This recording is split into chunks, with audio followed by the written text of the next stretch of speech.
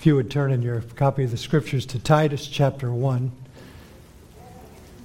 We're going to be looking at a portion of Scripture that's very focused on one particular topic. It's on leadership within the church. As we look at what Paul's writing about here, he pulls no punches as he describes these people. He gives us honest description of the people on the island of Crete. And he says, "For there are many rebellious men, empty talkers and deceivers, especially those of the circumcision, who must be silenced because they are upsetting whole families, teaching things they should not teach for the sake of sordid gain. One of themselves, a prophet of their own, said, 'Cretans are always liars, evil beasts, and lazy gluttons.'" Not exactly the sweetest neighborhood in which to plant a church. But this is the battlefield on which churches in cities across the island of Crete were waging war for the kingdom of Jesus Christ. Their goal was to win souls. Their goal was to disciple men and women to impact families, communities, and the entire island of Crete. How can they get there? How could this happen? See, the church's objective is not simply survival through the battle of adversaries. Sometimes we limit it. We say we just want to get by. We want to be able to overcome this. But that is not their goal. God has planted these churches to thrive. Planted them to thrive so that the name of Christ is exalted and men and women and children know and follow Him. Now, we don't know what all Paul meant when he said, "I want you to finish up the things that are lacking. I want you to complete the things that are lacking." But it is clear that our most strategic and essential step was to appoint elders in each city. It was crucial. It was absolutely crucial in Crete in 60 AD that this happened if the churches were going to survive. In an increasingly hostile 21st century culture, it is just as crucial in our world today. Elders were important then. They are important today for the church to grow and to be established with strength, for it to be a sound fellowship. May the Scriptures this morning in Titus chapter 1, 5 through 9, teach us three things in particular. One is that there is a need for elders in the church. Two, who the type of men are that are to be elders. And three, the absolute necessity of praying for elders in our church.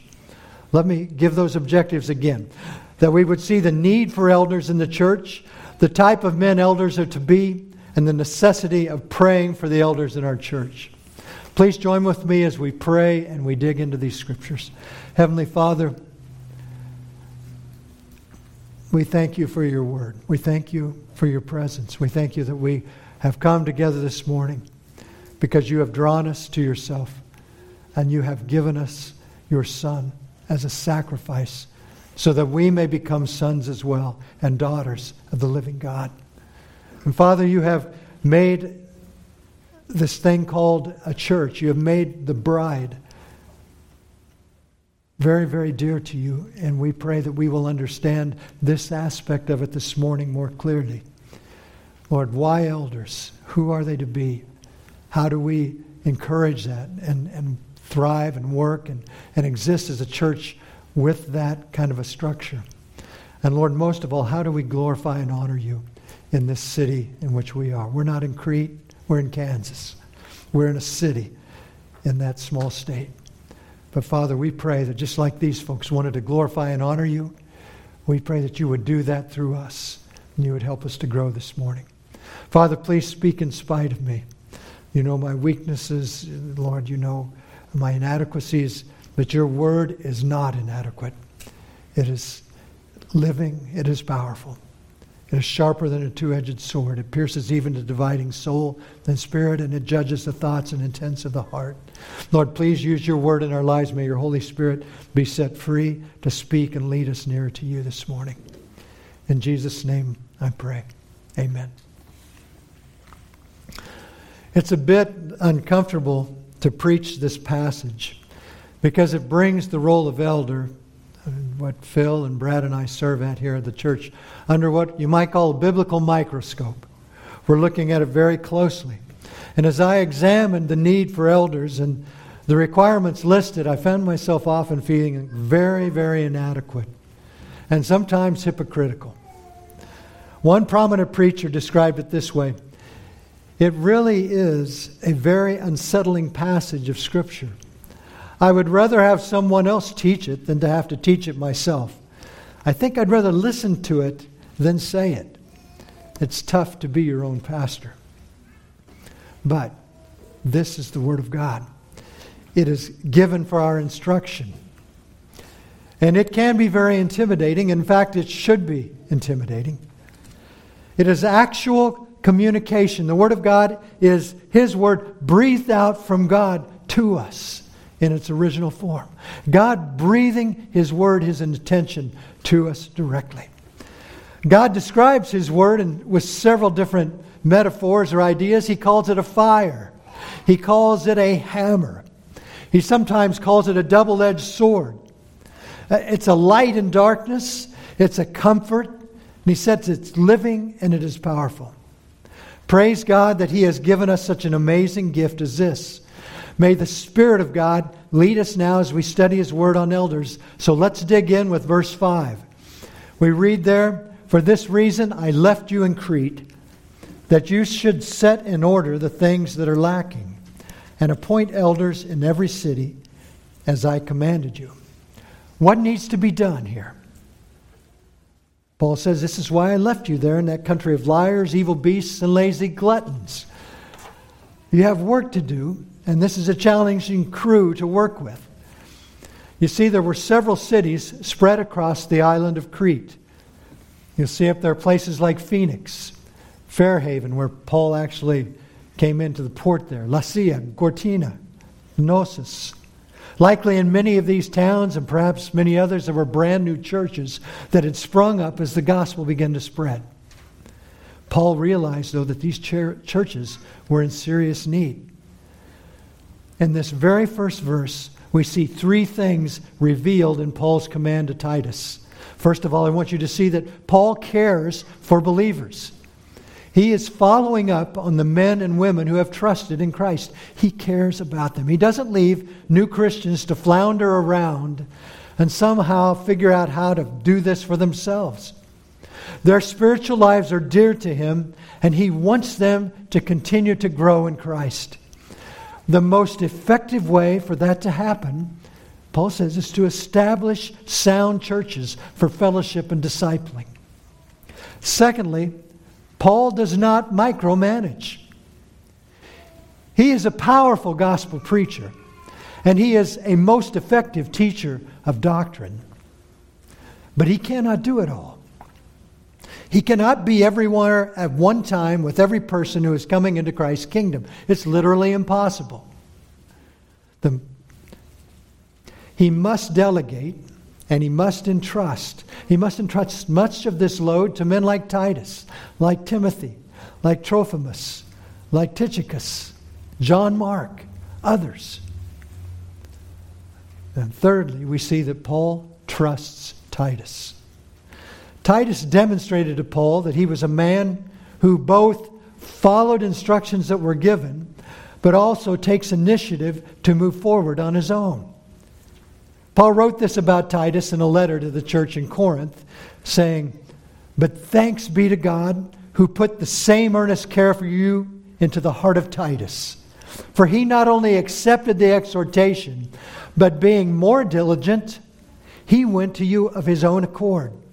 One commentator described Titus saying, with respect to Titus, one could almost say that for him, no task was too difficult to be attempted, and no challenge too formidable to be met. And if we look at this carefully, we see that Paul, a master discipler of men, is instructing Titus to do exactly the very same thing he himself is doing. Look what he's saying to Titus. Titus, follow up with the churches in each city. Secondly, delegate leadership. Don't micromanage. Delegate leadership authority by appointing elders. And thirdly, trust. Titus, you've got to trust the men to lead these churches for Christ. And then that raises the question, well, who will these men be? Who do I look for? Here are the signs of an elder. These are the kind of men that will lead. Verse 6, if a man is blameless, the husband of one wife, having faithful children, not accused of dissipation or insubordination. With that verse we see he is a blameless man. But first of all, just to make this very clear, in this day and age especially, first of all, an elder is a man. Male. That used to be self-explanatory. Not so much anymore. But we know what Paul is saying. This is a man, a biological male that God has put in this position. He is a man, and we see here the indefinite pronoun tis is used. Here it's translated man, but sometimes it is translated as anyone. But in this case, we know elders are men for the following reasons. One, it is not possible for a woman to be a one-woman man. It's very simple. Secondly, 1 Timothy chapter 2, verses 11 through 12, Paul commanded, let a woman learn quietly with all submissiveness. I do not permit a woman to teach or to exercise authority over a man. Rather, she is to remain quiet. This disqualifies her from the elder role of teaching and leading mixed congregations of men and women in public church worship services. Secondly, not only is the elder a man, but he is a blameless man. Blameless or above reproach. It's listed twice here in these verses, and it's an overarching theme of this man's life, the man who would be an elder. Now, this does not mean that he is perfect. Doesn't mean that he is flawless. It doesn't mean that he is without sin. If that is what it meant, there would be no elders at all. And in fact, if anyone claimed to have those requirements, he would be considered one who calls God a liar, according to what John wrote in his epistle. You cannot say that you're without sin. An elder does not claim that, nor can he be that. Literally, blameless here means not arrestable or unrebukable. In other words, there should be no area in the elder's life requiring strong discipline or major correction. Blameless implies that there is no known reason that suggests future failure or attack on this man, or consequently the church. His reputation looks clean. The importance of this is obvious. But then we ask, well, how do you evaluate that? What do you use as a blameless gauge or an evaluation tool that lets us see this man's heart? How will we know if he is blameless? Paul says, look at his home. Look at his home. The evidence will be there. This home is the stage of truth. John Stott wrote, the married pastor is called to leadership in two families, his and God's. And the former is to be the training ground of the latter. At home, then, first of all, an elder is the husband of one wife. Literally, this means a one-woman man. An elder gives his wife his complete, full devotion. This means far more than simply he has not recently divorced or that he is not committing polygamy, which means being married to more than one woman at a time. Thomas Oden describes the pervading culture surrounding the church in Titus's age, and he says this: marriage was undermined by frequent divorce, widespread adultery, and rampant homosexuality. The elder, the candidate for elder, stands out dramatically from these peers. He fulfills the biblical role of a husband with one woman, his wife, in these ways. He dwells with her in knowledge. He seeks to understand her. He listens to her. He asks her questions. He honors her as a weaker vessel. He looks out for her. He takes special caution and preparation for her well-being. He nourishes her heart. He spiritually washes her with God's word. The elder, in love, lays down his life for his wife, just as Christ did for the church. Now that much seems acceptable to most of us. But there is much disagreement between faithful Bible-believing men on what this requirement specifically includes. A single man, he has no wife, therefore he is not technically a husband of one wife. There are those who see this as eliminating single men. Our church does not take that position. Secondly, almost all agree that husband of one wife disqualifies a man if he is involved in polygamy. We agree that polygamy disqualifies a man from eldership. Thirdly, still others believe that a man whose wife dies and then he later remarries cannot qualify because he has had more than one wife. But we do not see this as a disqualification for eldership in our assembly. But the position of far greater debate among churches has been that a man who has been divorced and then remarries while his first wife is living does not meet this specific qualification of an elder. Now, if I were simply teaching on this to a group of pastors somewhere, I could merely give a caution about placing such a brother in the position of elder and move on to the next topic. But I am speaking to brothers and sisters who I, along with Brad and Phil, have the responsibility to serve and to lead. The position of our church is that a man who has been divorced and then remarries while his first wife is living may certainly be a saved brother, saved by grace, and may actively serve in ministry in this church. But we feel he does not meet this qualification for the role of an elder under the requirement of the husband of one wife. Secondly, another difficult one. The second role of an elder demonstrates in his home is that of being a father. Verse 6 reads that the elder must have faithful children, not accused of dissipation or insubordination. This is sometimes translated as his children are believers, or he is having children who believe. As with the previous requirement, this one is interpreted differently by men who are very faithful to Scripture and the church. And I will tell you, you and I, many of us listen to men on both sides of these issues. And we love them, we respect them, and we gain much from their teaching. Does this verse then mean that all of an elder's children must be believers?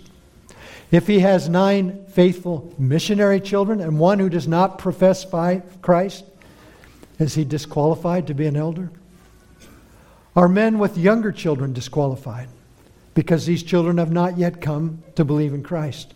Does this refer only to children who are still in the elder's home? Or does it include his adult children at any age of independence long gone from the home? If an adult son or daughter abandons Christ later in life, should the father step down as an elder at that time? Should this be translated as faithful children or believing children?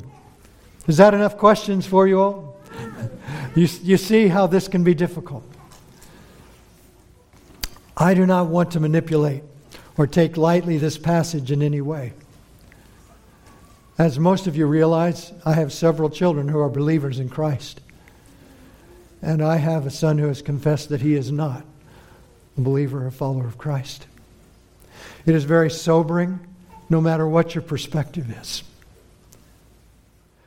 Very convincing and sincere quotes from strong Orthodox pastors and theologians could be given to support a variety of positions on this requirement. This requirement in Titus chapter 1 is similar, but it's not identical to the one given in 1 Timothy chapter 3. There Paul states that an elder is one who rules his own house well, having his children in submission with all reverence.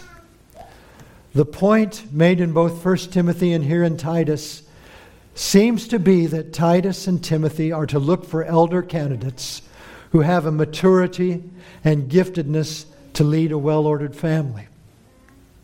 Paul gives the reason for this requirement to Timothy, and he says, "For if someone does not know how to manage his own household, how will he care for God's church?" One thing is clear. A man's marriage and his children give evidence of the ability of the man to manage people, both believers and unbelievers. In the church, an elder will be called upon to handle both. There will be faithful believers, faithful followers of Christ, as well as those who will turn out to be wolves in sheep's clothing and apostates who at one time appeared to be authentic. Wisdom, faith, patience, courage, humility, and maturity with people. All of these will be needed many times throughout the ministry of an elder's life. I ask you to consider these things. You are intelligent people. Many of you spend much time on your knees and seeking God in His Word. Examine these things. Think them over carefully and prayerfully. And if you have questions, please ask. Please speak with us. Paul continues on in verse 7 with some very specific things here. Again, he says, "For a bishop must be blameless as a steward of God, not self-willed, not quick-tempered, not given to wine, not violent, not greedy for money." Back up at the beginning of that verse. The Bible's leadership titles here, bishop, overseer, or elder, they're all synonymous. Paul uses them interchangeably for the same leadership role in these three verses here, bishop, elder, and overseer. The Apostle Peter does the same thing in 1 Peter chapter 5. He writes there, "The elders who are among you I exhort, I who am a fellow elder." And I must interject just briefly. Paul is a fellow elder. He is not a pope. He is not a chief elder. He is not in any way higher in authority than the other apostles with whom he served. Peter was an elder. And he goes on to say, "And a witness of the sufferings of Christ, and also a partaker of the glory that will be revealed. Shepherd the flock of God which is among you, serving as overseers." So if you see the word overseer, bishop, or elder, don't be confused. It's the same role that Paul is talking about. It also says here that the elder is to be a steward of God. Now the word steward describes a house manager. A steward is one who manages the domestic affairs of a family, a business, or a community. You see, the elder assumes a steward role in the house of God.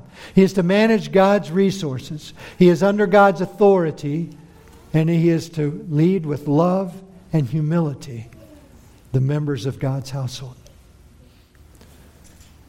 Such a steward, it says, must have none of the following 5 bad attitudes.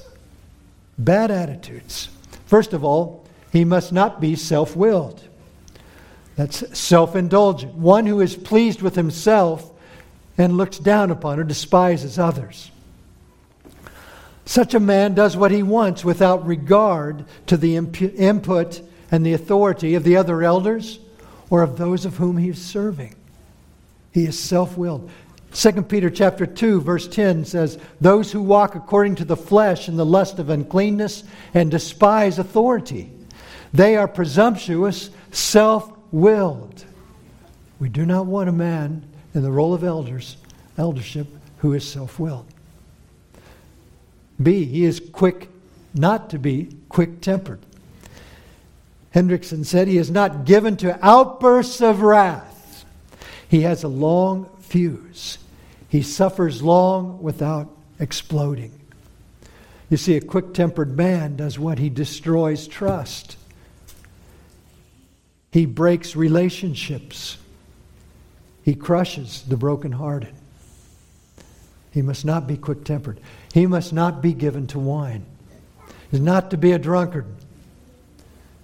An elder will not have a reputation as a drinker. The Scripture does not insist that a believer abstain from wine. But those in roles of leadership, particularly spiritual leadership as an elder, we believe that Scripture gives many warnings concerning wine and strong drink. They are described with the potential of devastating effect on judgment and ability in those who drink them. Because of the elder's grave responsibility, the reality of fervent spiritual warfare, and the sobering potential for failure, as elders we have abstained from alcohol, motivated by God's warning in Scriptures like these. And this is why we have taken this strong position. Isaiah 28:7. These also reel with wine and stagger with strong drink. The priest and the prophet reel with strong drink. They are swallowed by wine. They stagger with strong drink. They reel in vision. They stumble in giving judgment. We do not want that to happen. So we take extra precaution on that. Isaiah 56 verses 10 through 12. His watchmen are blind. All of them know nothing. All of them are mute dogs, unable to bark. Dreamers lying down who love to slumber. And the dogs are greedy. They are not satisfied. And they are shepherds who have no understanding. They have all turned to their own way, each one to his unjust gain, to the last one. Come, they say, let us get wine and let us drink heavily of strong drink. And tomorrow will be like today, only more so. An elder is also not violent. In the King James Version, it translates that he is not a striker. This term is based on the word fist. He doesn't settle matters of dispute with physical violence. Hendrickson again said, think of the backwoodsman of former days, who literally wore a chip on his shoulder as a challenge to fight anyone who would dare knock it off. It's where we get the expression, he carries a chip on his shoulder. That may seem like a strange one for us, but elders are not to be fighters, not to be strikers. An elder is also not to be greedy for money. Now we get that one. We understand that one. We see it on television all the time. We may even see it locally. We do see it locally. He is not to be greedy for money because he is content financially. When I say that, I go to Paul's statement in Philippians chapter 4. He gives the perfect heart. Here's what Paul says. Not that I speak from want, for I have learned to be content in whatever circumstances I am in. I know how to get along with humble means, and I also know how to live in prosperity. In any and every circumstance, I have learned the secret of being filled and going hungry, both of having abundance and suffering need. I can do all things through him who strengthens me. When you see that verse, often on the television screen by somebody who hit a home run or scored a touchdown, that's not the context. But Paul is saying, I can be content in every situation, well-fed or hungry, in prison or free, because I can do all things through the strength of Christ in me. To Timothy, Paul wrote this. He said, but godliness actually is a means of great gain when accompanied by contentment.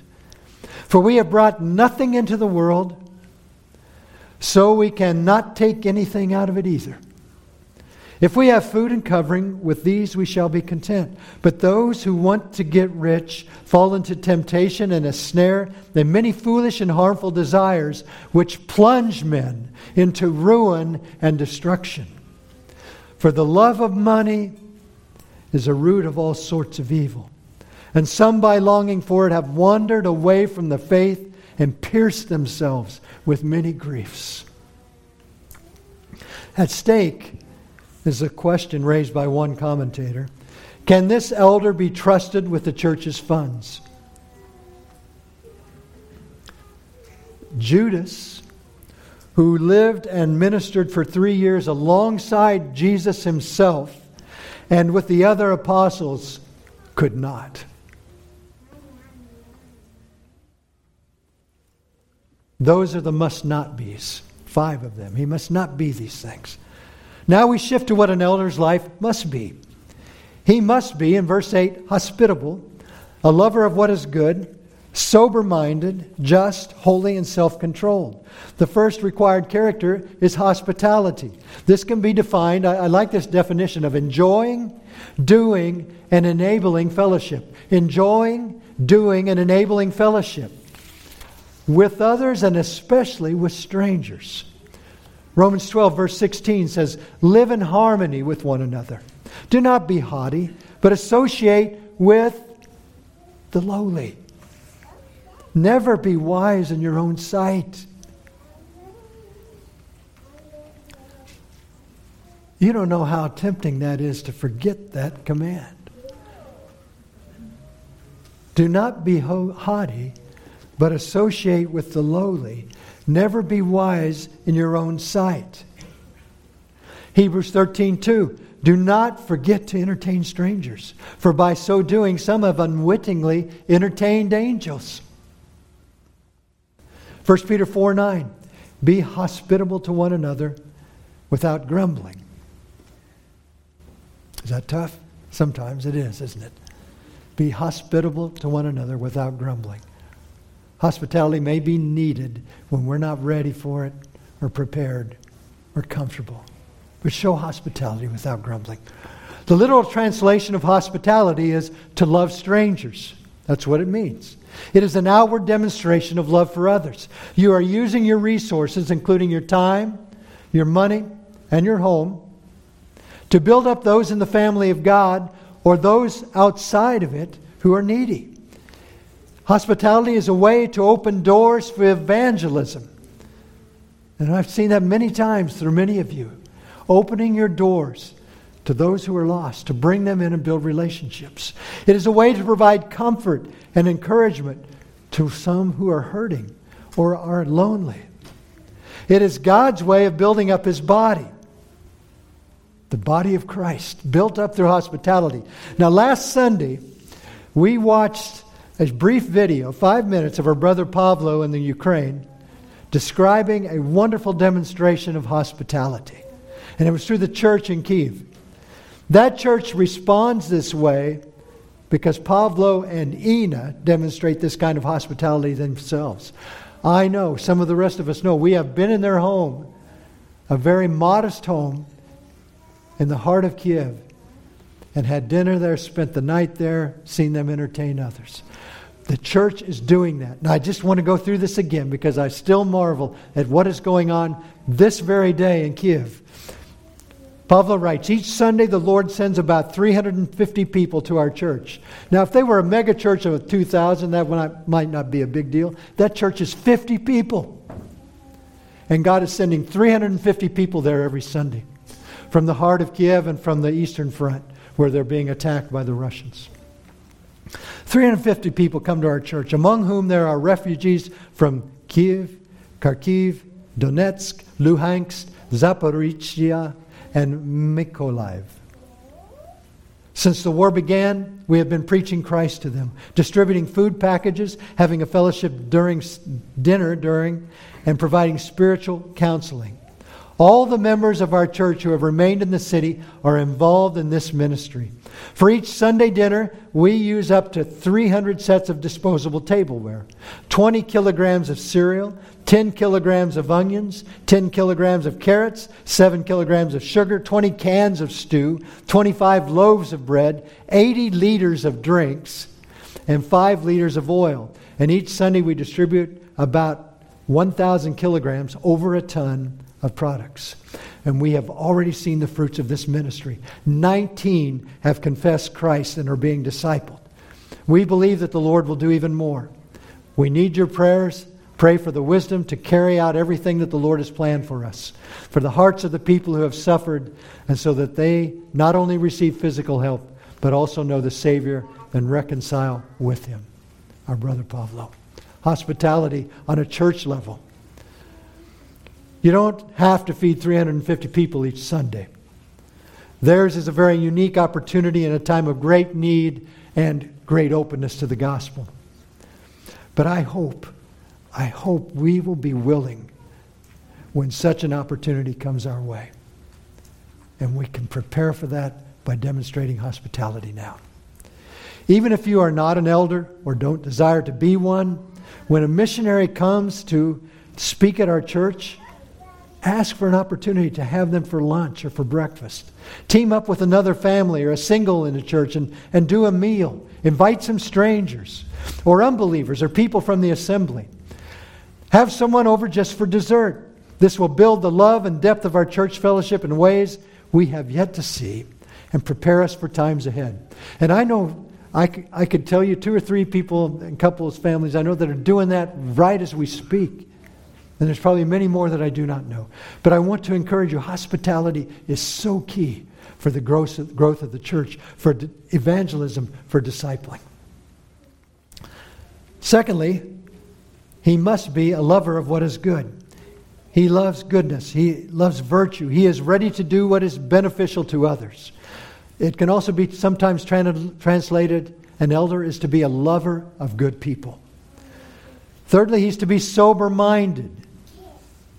He is to be serious about life.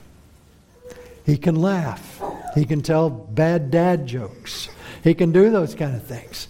But his heart desires to see life through the eyes of God and through His Word. One commentator described the elder's perspective this way: the realities that the world is lost, disobedient to God, and bound for hell leave little room for frivolity in his ministry. Let me give you those three again. The realities that the world is lost, disobedient to God, and bound for hell leave little room for frivolity in his ministry. Paul writes this of a sober thinker in Philippians chapter 4, verse 8. He says, "Finally, brethren, whatever things are true, whatever things are noble, whatever things are just, whatever things are pure, whatever things are lovely, whatever things are of good report, if there is any virtue and if there is anything worthy of praise, meditate on these things. Think on these things. Let that be what fills your mind."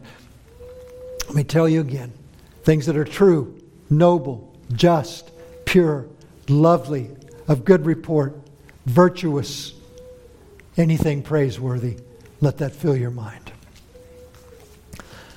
Fourthly, an elder is to be just. Simply, this means he is to be righteous. He is to perform one's duty toward man, said Hendrickson. And he is to be holy, living in a godly manner, performing one's duty toward God, the commentator said. And then we see he is to be self-controlled. He possesses the moral strength to curb or master his sinful desires and impulses. Brothers, this is a bigger battle than most of us would like to admit. And it is happening throughout congregations and throughout the pockets of men everywhere. We struggle with this, that we curb our desires, our appetites. We must do that, not simply to be elders, but to be leaders and to lead our families and to be those in the church that can be effective, impacting others with the gospel. Proverbs 16:32 touches on the fact that he is slow to anger and is better than the mighty, he who rules his spirit than he who takes a city. But Paul says it very, very specifically in 1 Corinthians 9, verse 24. He says, "Do you not know that those who run in a race all run, but one receives the prize? Run in such a way that you may obtain it. And everyone who competes for the prize is temperate, self-controlled in all things. Now they do it to obtain a perishable crown, but we for an imperishable crown. Therefore I run thus, not with uncertainty. Thus I fight, not as one who beats the air, but I discipline my body and bring it into subjection." The first way I learned that verse was, I beat my body and make it my slave, so that after I have preached to others, I will not be disqualified for the prize. The final ingredient in an elder's life is of the highest importance. That is why Paul gives it greater explanation here.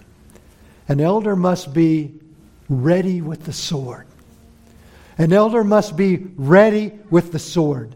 We read in verse 9, he is holding fast the faithful word as he has been taught, that he may be able, by sound doctrine, both to exhort and convict those who contradict. This is one ability of elders that is not required of deacons. The elder must be a teacher of the word. Teaching can occur in a variety of settings. It doesn't have to be here at the pulpit. He can be a teacher of small groups, one-on-one, and preaching to the assembly. Preaching and teaching within his family. Although he may not teach regularly, he must be a man who is able and effective in explaining the Word of God. From verse 9, though, we are told that an elder demonstrates the following three with the sword of the Spirit, the Word of God. I'm going to give you three things. First of all, commitment to the Word of God. There is an account of a great warrior by the name of Eleazar given in 2 Samuel chapter 23. He was one of David's mighty men. They call these guys powerful, valiant champions. What a label to carry, huh, men? Wouldn't that be amazing? They were mighty men. They were champions. They were valiant. How did they earn such a title? Let me read from 2 Samuel 23, verse 9. And after him was Eleazar, the son of Dodo, the Ahohite, one of the three mighty men when they defied the Philistines, who were gathered there for battle. And the men of Israel had retreated. The men of Israel had retreated in this battle. Verse 10, Eleazar arose and attacked. While the army of Israel ran in retreat, this man arose and he attacked the Philistines until his hand was weary and his hand stuck. That means it was frozen fast. It cleaved to the handle of his sword. He could not let go. The Lord brought about a great victory that day, and the people returned after him only to plunder. You see, when the rest of the army of Israel had finally stopped running away and returned to the battlefront, it was over. There stood a courageous Eleazar, his hand cramped to that sword handle. The battle was completed. Matthew Henry says, Eleazar defied the Philistines as they by Goliath had defied Israel, but with better success and greater bravery. For when the men of Israel had gone away, he not only kept his ground, but arose and smote the Philistines, on whom God struck a terror equal to the courage with which this great hero was inspired. His hand was weary, and yet it clave to his sword. As long as he had any strength remaining, he held his weapon and followed his blow. I hope you see the analogy, the connection. He would not let go of the sword. A Christian leader is committed to God's Word because he sees it is the Word of God, living and powerful, sharper than any two-edged sword.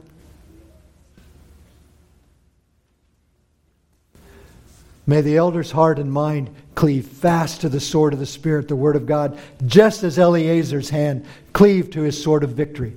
We have that as our weapon. Use it. Study it. Commit yourself to it. Stop saying, well, I know I should spend more time in the Word than I do. Or I could be spending more time in it. We all could do that.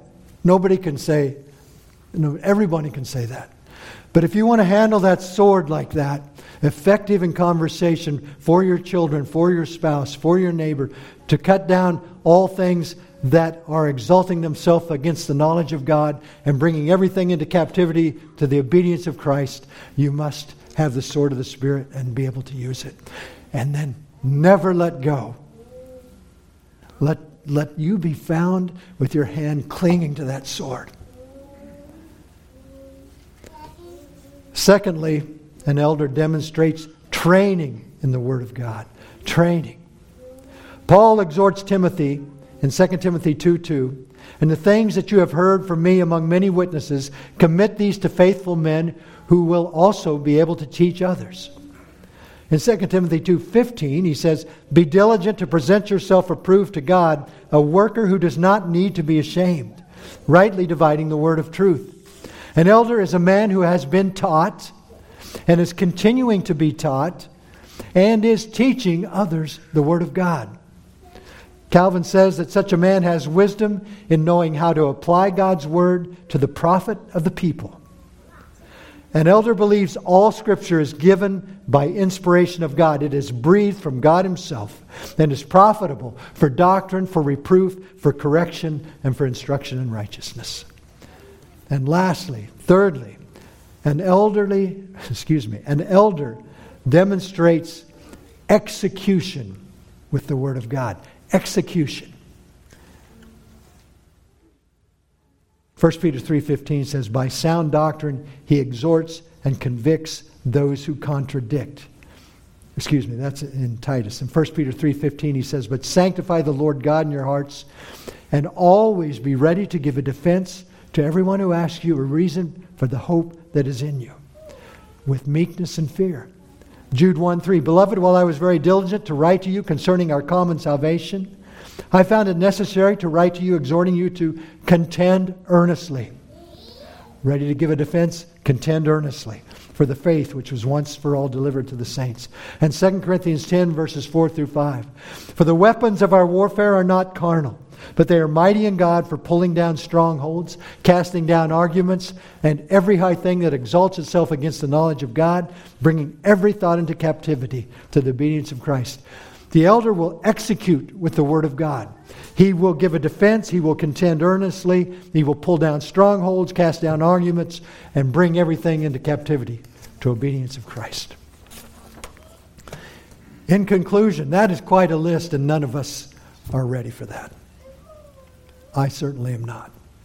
But by God's grace, God has placed some of you, by God's grace, He will place some of you in these roles. Some of you will be wives of elders. Some of you will be next door neighbors, friends, children of elders. We need your prayers. This sermon was not at all a description of myself. It was an exposition of Paul's commands to Titus. And I desire to be that, and I hope I am. Where I fall short, pray for me and speak with me. But an elder's work includes these. It is a grave responsibility. Hebrews 13, verse 17, it says, obey those who rule over you and be submissive, for they watch out for your souls as those who must give an account.